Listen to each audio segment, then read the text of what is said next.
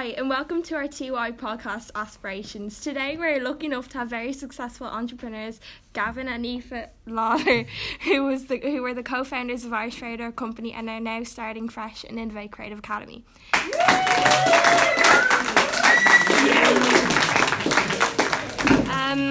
So first, can you tell me about what type of work you do as entrepreneurs? Do you want to handle this one? So what type of work we do as entrepreneurs? We work for ourselves. That's what entrepreneurism is. And what we do primarily, we work in the toy and gift category. So we make toys and gifts for kids. How it works is we wake up every single morning and we ask ourselves, are we absolutely stark raving mad? Why can't we just go and be employed by somebody? And that's the reality of entrepreneurship. It is really, really hard. But the rewards can be really, really worth it. In our past, for the last 8 years, we've sold over 1 million units of fairy doors. Everybody heard of a fairy door? Yeah. Right, so there's 370,000 children in Ireland that believe in Santa Claus. And we sold 500,000 fairy doors in Ireland at 25 quid. Right, so if you can do the math on that, it equates to a lot of money, okay? That allowed us to establish ourselves as a brand and move into other countries and see if we could spread that Irishness, that little touch of magic that storytellers have. Aoife, to her core, forever and ever, since I've ever met her, has been a storyteller. She understood how to come up with an idea, and for some reason I understood how to commercialise it and put it on a shelf. That's how entrepreneur works. It works as sparking great ideas and having the balls to go and chase your dreams down and try to put it on a shelf. And that's what real entrepreneurism is. Okay, so what made you want to be an entrepreneur and get in this industry? I never wanted to be an entrepreneur, let's be very honest. I worked in the HSE for 16 years in mental health, did my degree, did my master's, had a career path set up, and Gavin is the serial entrepreneur in the relationship. We met in school actually, so think about it that way. He basically forced me into being an entrepreneur, and I suppose I was in a job and I liked it and it paid well, and I was kind of like, there has to be more to life. And then Gavin always has been the entrepreneur in the relationship, and he was like, just come with me, come on, it'll be grand, don't worry about it, don't worry about money or necessities, I'll sort it out. So I followed him more than anything else. Okay. So how many of us here, on a daily basis, honestly, when you're sitting in a class, how many of us daydream and go off and think about other stuff So I'm going to say that's roughly everybody. 95%, right? So that's exactly what I was like in school. And people were always kind of saying to me, oh, you need this and you need to do that and you need to get your grades. And I done enough to get by, but I was the wanderer. In my mind, I was the guy at 20 years of age that was going to wear a Rolex and drive a BMW. And that's what drove me. But as you progress through your life and through different emotional stages of your life, different ages, if I'm being honest, you start to understand that it's not about that. It's more about love, respect, and teaching your children and people around you the difference between right and wrong. Our gift was we could put imaginary play into it. So that's kind of the road that we decided to take. It was very organic, but as I said, if you do wander off in a classroom and if you feel like you're thinking about something else and you need to bring your focus back in, it's okay to wander, as long as you wander back every now and again. Okay, so you talked about fairy doors a while ago, but can you bring back that up and tell us more about that experience? Yeah. So we started the company in 2013 through a really bad recession. So Gavin had lost his business. I was still working. I was the only one of the four of us that were working. So we started that business with two friends of ours. And it basically started an idea we had at home. Myself and Neve, my friend, were doing it with our kids. Gavin decided to listen to us for once and said, you could make a business out of this. I didn't see it, but I never do see the business potential in things. That's not my gift in the business. So he decided, I think within about a week, he had a website up, and 2 weeks later we were trading. It was as simple as that. It's like things just had their moment. Both families were having really crappy recessions. The media took to the story. The Ireland itself needed a bit of hope, so they all just kind of gravitated towards it. It grew the business to a point of ridiculous size. Someone asked me recently, what was your biggest problem in Fairy Door? We were too successful, I tell you. We were too successful and not aware of what we had. And that's basically how Fairy Door got started. Dave worked for us. We all worked together. And that was something that I always enjoyed about Fairy Door, was the team we had. you have a very disillusioned look at the media that Fairy Door was built by two couples. It wasn't. It was built by a wider team of people, which we couldn't have done it without the people we had around us, which were mostly family. Yeah. So if you think about, like, for instance, Dave, we produced in Ireland, and if you know anything about producing anything, it could be a pair of shoes or a pair of trousers or, I don't know, a wristwatch or whatever it is. If you produce something in Ireland, it's expensive. So David and his family have a background of accounting and commercial side of things, and he came in and he made us understand how to import products from China and to make it cheaper for us to purchase, which means more money. Yeah. There's your next entrepreneur. Yeah, so yeah, there you go. You're hired for that. Yeah. So that's kind of how that, you know, and then it just evolved out into, you know, I'm in business most of my life myself in one way or another. In Ireland, if you fail in business, you're treated like some kind of a gimp.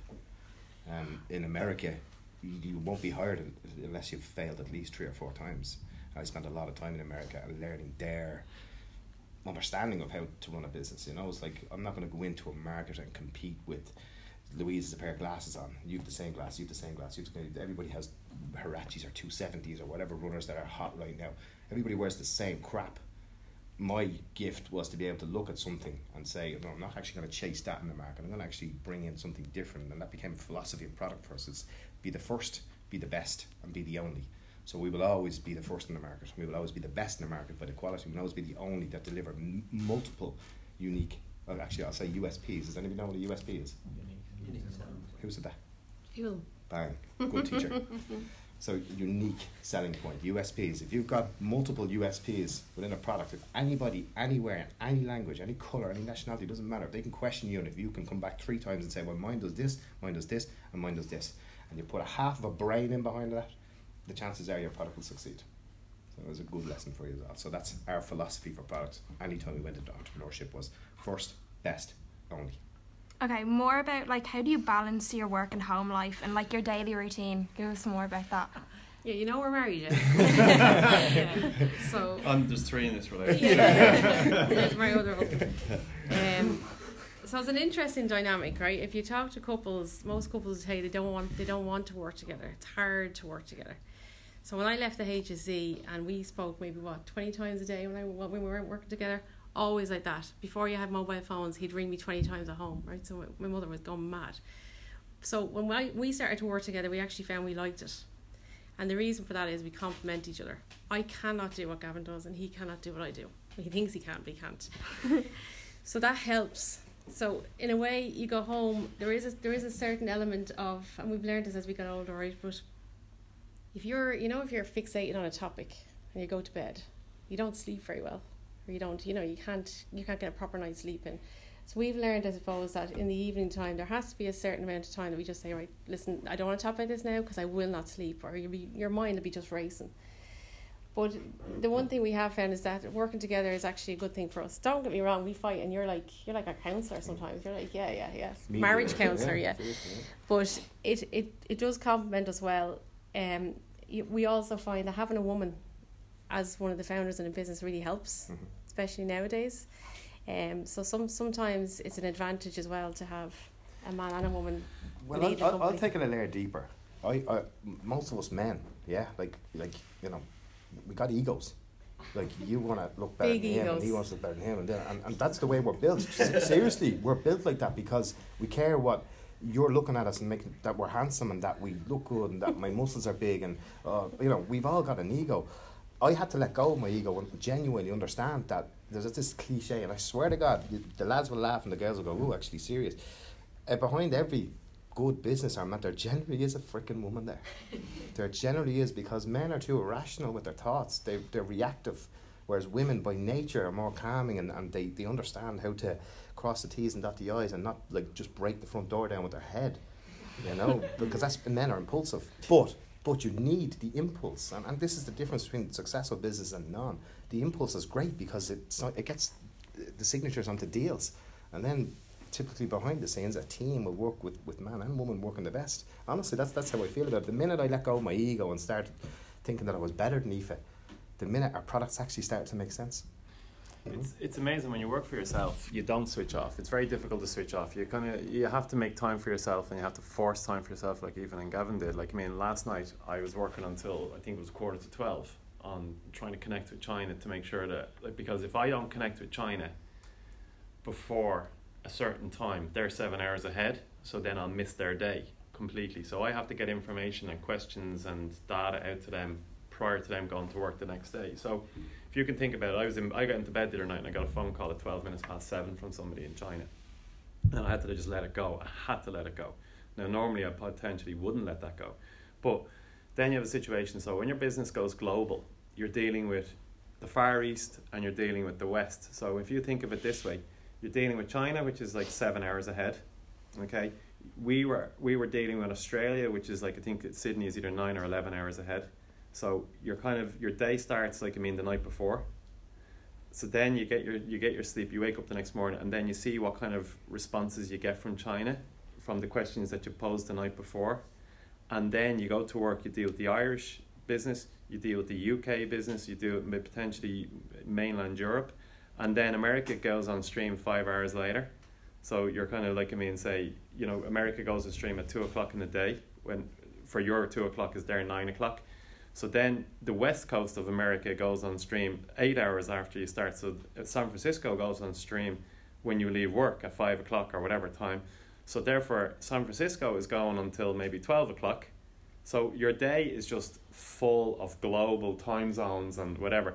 Now it is difficult, and it is a case of where, like, I mean, if you have a family, like, I mean, say for example, like, I mean, you all know Louise, my daughter, like, I mean, Louise would be training camogie and I'd be on the phone to Australia or something, you know what I mean? Like, it's a 24-hour day when you work for yourself, but you will never go back to working for somebody else, because it's such a pain in the ass working for somebody else when you work for yourself, so to speak. Okay, so we've talked about everything up until Innovate Creative Academy. So tell us why you set that up, and like, what is Innovate Creative Academy? We set Innovate Creative Academy up because we wanted to disrupt industries. I was sick of being a hairy fairy. we built at its peak, we built a $40 million valuation into the Irish Fairy Door Company. I was very pigeonholed. Everything was fairies, freaking fairies everywhere. And Aoife is a creative genius. She's won awards for her imagination and writing stories and all that. And we couldn't put that stuff into fairy doors because nobody ever took fairy doors for anything other than fairy doors. So for like the last 2 years of fairy doors, Aoife kept on coming up to me, and I have this idea and I have that idea, and I was nearly getting sick of the floor. Oh my God, that's like $1 million idea. So we made a plan, and we wrote a cartoon series. Well, Aoife wrote the cartoon series, and together with Aoife, we wrote a 5-year product pipeline. We took $1.5 million investment into the company, and it paved the way for us to leave that company and go off and what we would say chase our real dreams. We had 11 investors. There was a lot of chiefs and not enough Indians, and at that stage we decided, you know what, we're done. We're cooked on both sides. Let's start Innovate Creative Academy, which its purpose in a professional capacity is to disrupt industries, put incredible products in across a multitude of categories, not just toy and gift. We want to bring in the first ever wellness works gift range for children, focusing on the new wellbeing category that we're going to start in industry, and bring some excitement back into the trade, because it's dull and it's boring and it's crap, and there's nobody inventing or using their imagination. And we wanted to raise that platform and that profile for Irish entrepreneurs and put the green jersey on and shout our names out across the world. And that's what excites us, you know. Yeah, what he said. This question is more geared towards you, but when you have a new creative idea, what do you do? What steps do you take to develop that idea and put it on the shelves? Okay, so it's a good question actually, because I don't get asked a lot. So in Fairy Door, my job was product. So any new product you saw generally started with me. And I remember at the start of the journey, someone saying to me, I think it was actually Ushi, and he's like, are you ever going to run out of ideas? And it's kind of like, you know, when you're good at something, you don't really doubt it. If they had asked me to do something else in the business, I would have doubted how could I keep up. But I just always had a belief, no, that was never a problem. So ideas are never a problem. I tend to be a solution-focused idea. So when my daughter presented with anxiety, I thought of the worry plaque. So I tend to be solution focused. I'm not an LOL surprise kind of thinker. So my products tend to be more involved. So it'll generally start with an idea in my head. I'll be like, okay, that's a really good answer to that. Mostly because I have a mental health background, it tends to come around that. And then my next thing, whatever shut up and down to do, is to ring Gavin.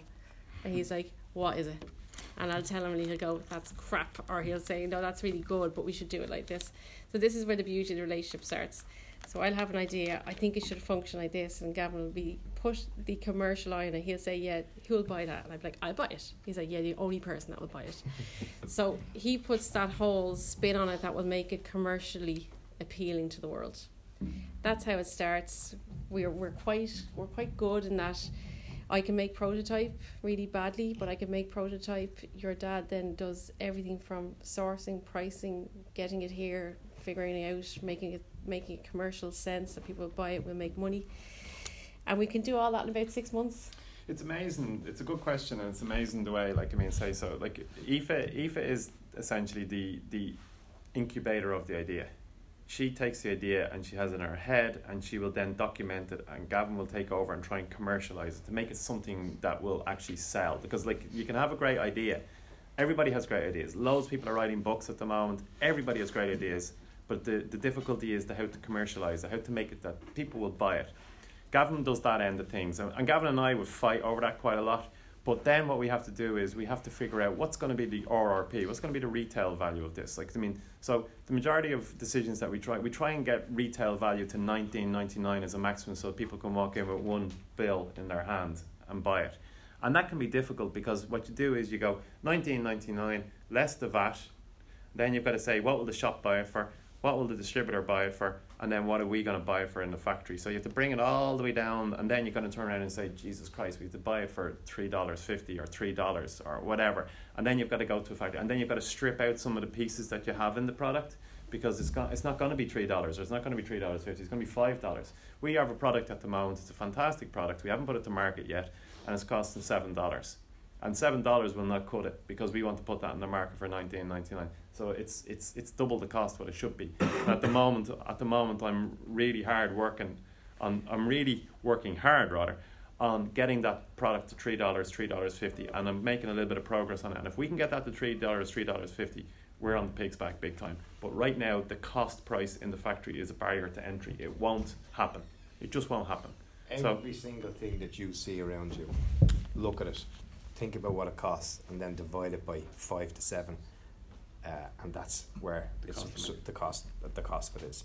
So if you see a pair of runners, or a table, or a chair, or a radiator, whatever you think the value is in that, divided by 7, and that's what it costs in China. That's how the world works. Okay. Yeah. So we've one last question, and what motivates you when you get up? What do you think of to get up and go into your business and just start the day and continue to be entrepreneurs? What motivates you? I don't know anything. I don't believe that you can be taught to be an entrepreneur. I believe you're born an entrepreneur. It's just when it comes out in you. And I like to kind of put questions back out to people and say, in our world, it's about, there's €1 on the table. How do I make that into 2? And all you have to do then is use your imagination to find something that fits into that bracket. It is that simple. How do I turn €1 into 2? So money, Gav, is it?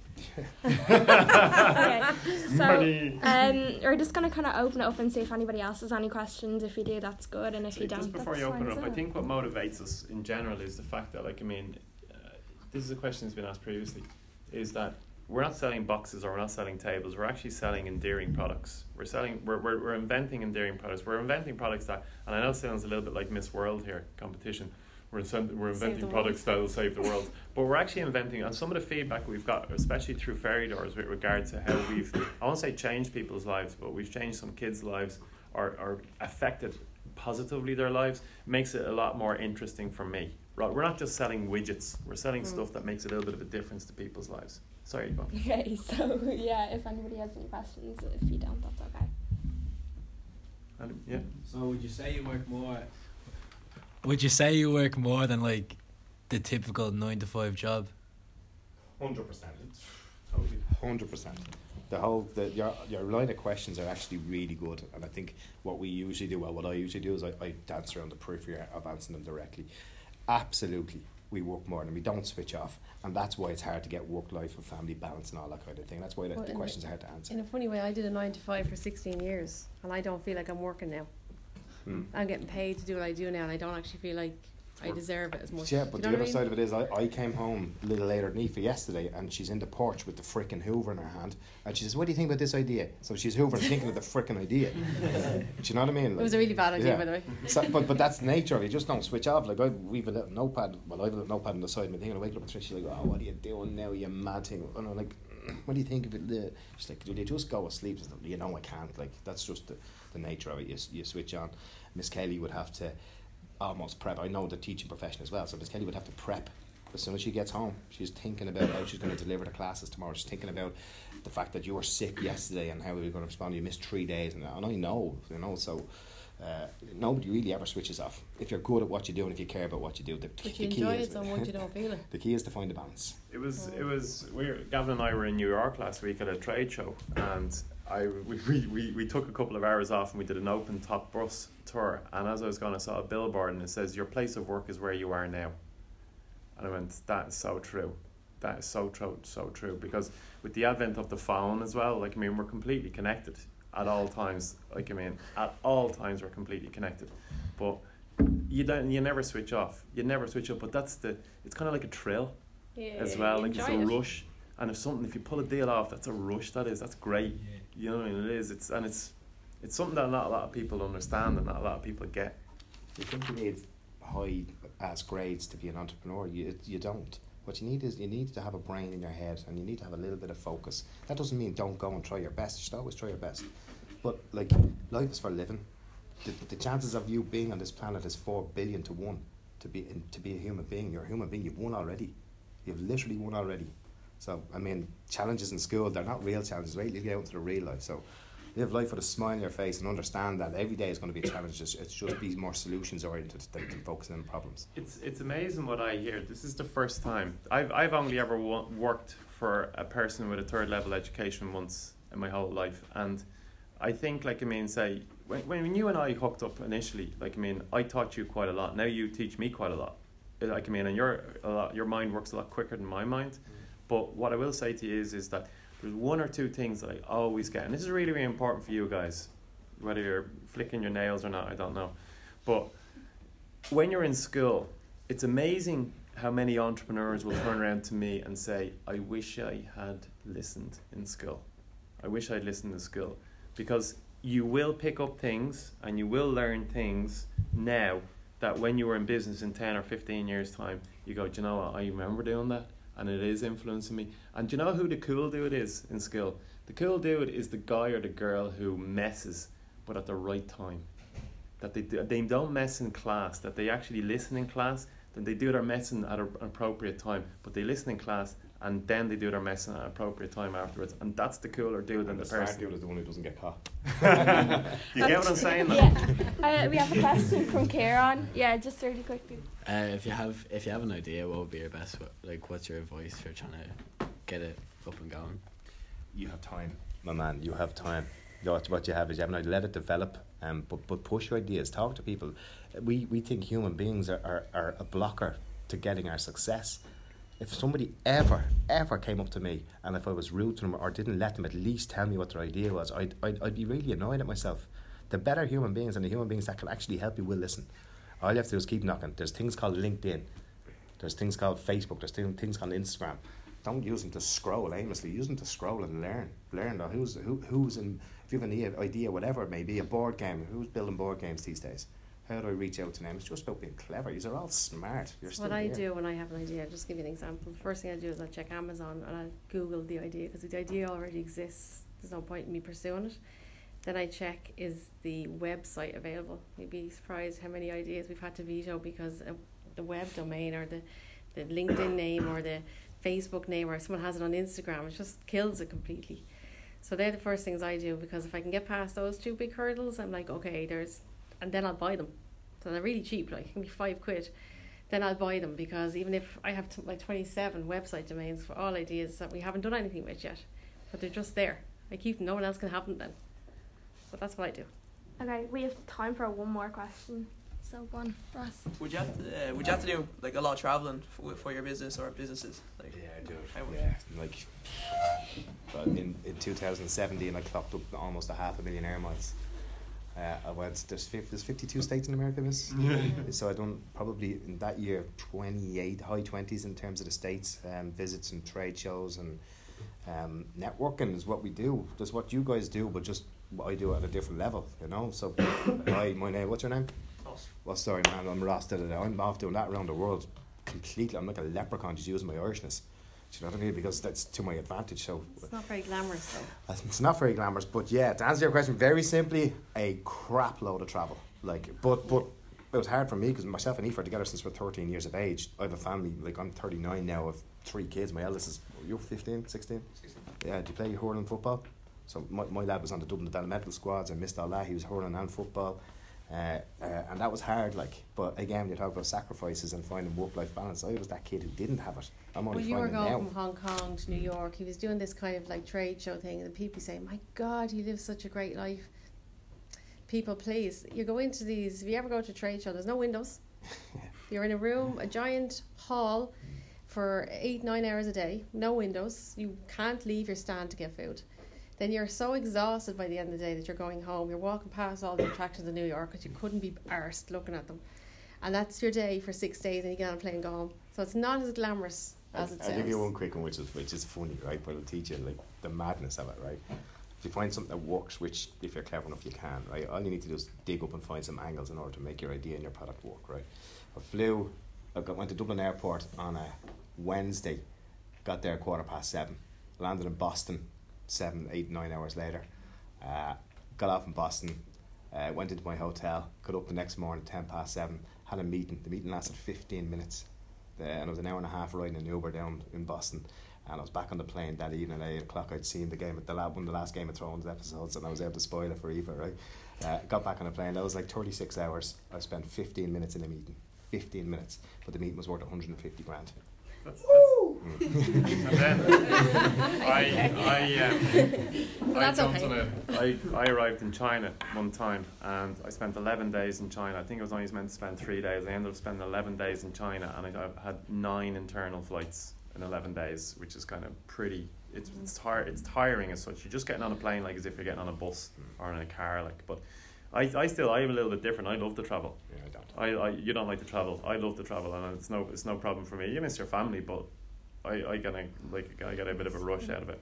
I went to a speed dating event in Orlando, right? The biggest. Sorry? It was set up like this, right? So there was shop buyer. So do you know any stores in America? Any stores? Walmart. Dude, awesome. Right, 12,000 stores Walmart have, right? So Walmart compete with Target. Target have 11,000, Walmart have 12,000. Target's like the iron, it's upper class. Walmart's like the suburb stuff where anybody can go in and just buy anything for cheap, right? And I'm sitting there, Target are here, 2 minutes, they'll do your speech, next people move on, Walmart move in, next people move in, and you get 60 of them to do over 3 days, right? It was an incredible learning curve, it was really, really cool. But the hotel I was in was the biggest hotel on planet Earth, bar none. It was officially the biggest. It was a 5-minute shuttle bus run to Disneyland, and it was free, right? And I didn't leave the hotel. Did not leave the hotel, but I came back with 300 grand of orders. There you go. Yeah. Okay, so just on behalf of the class and everybody, I think we all found your interview really interesting in your podcast, and we're really delighted you came. So thank you. You're welcome. Thank you.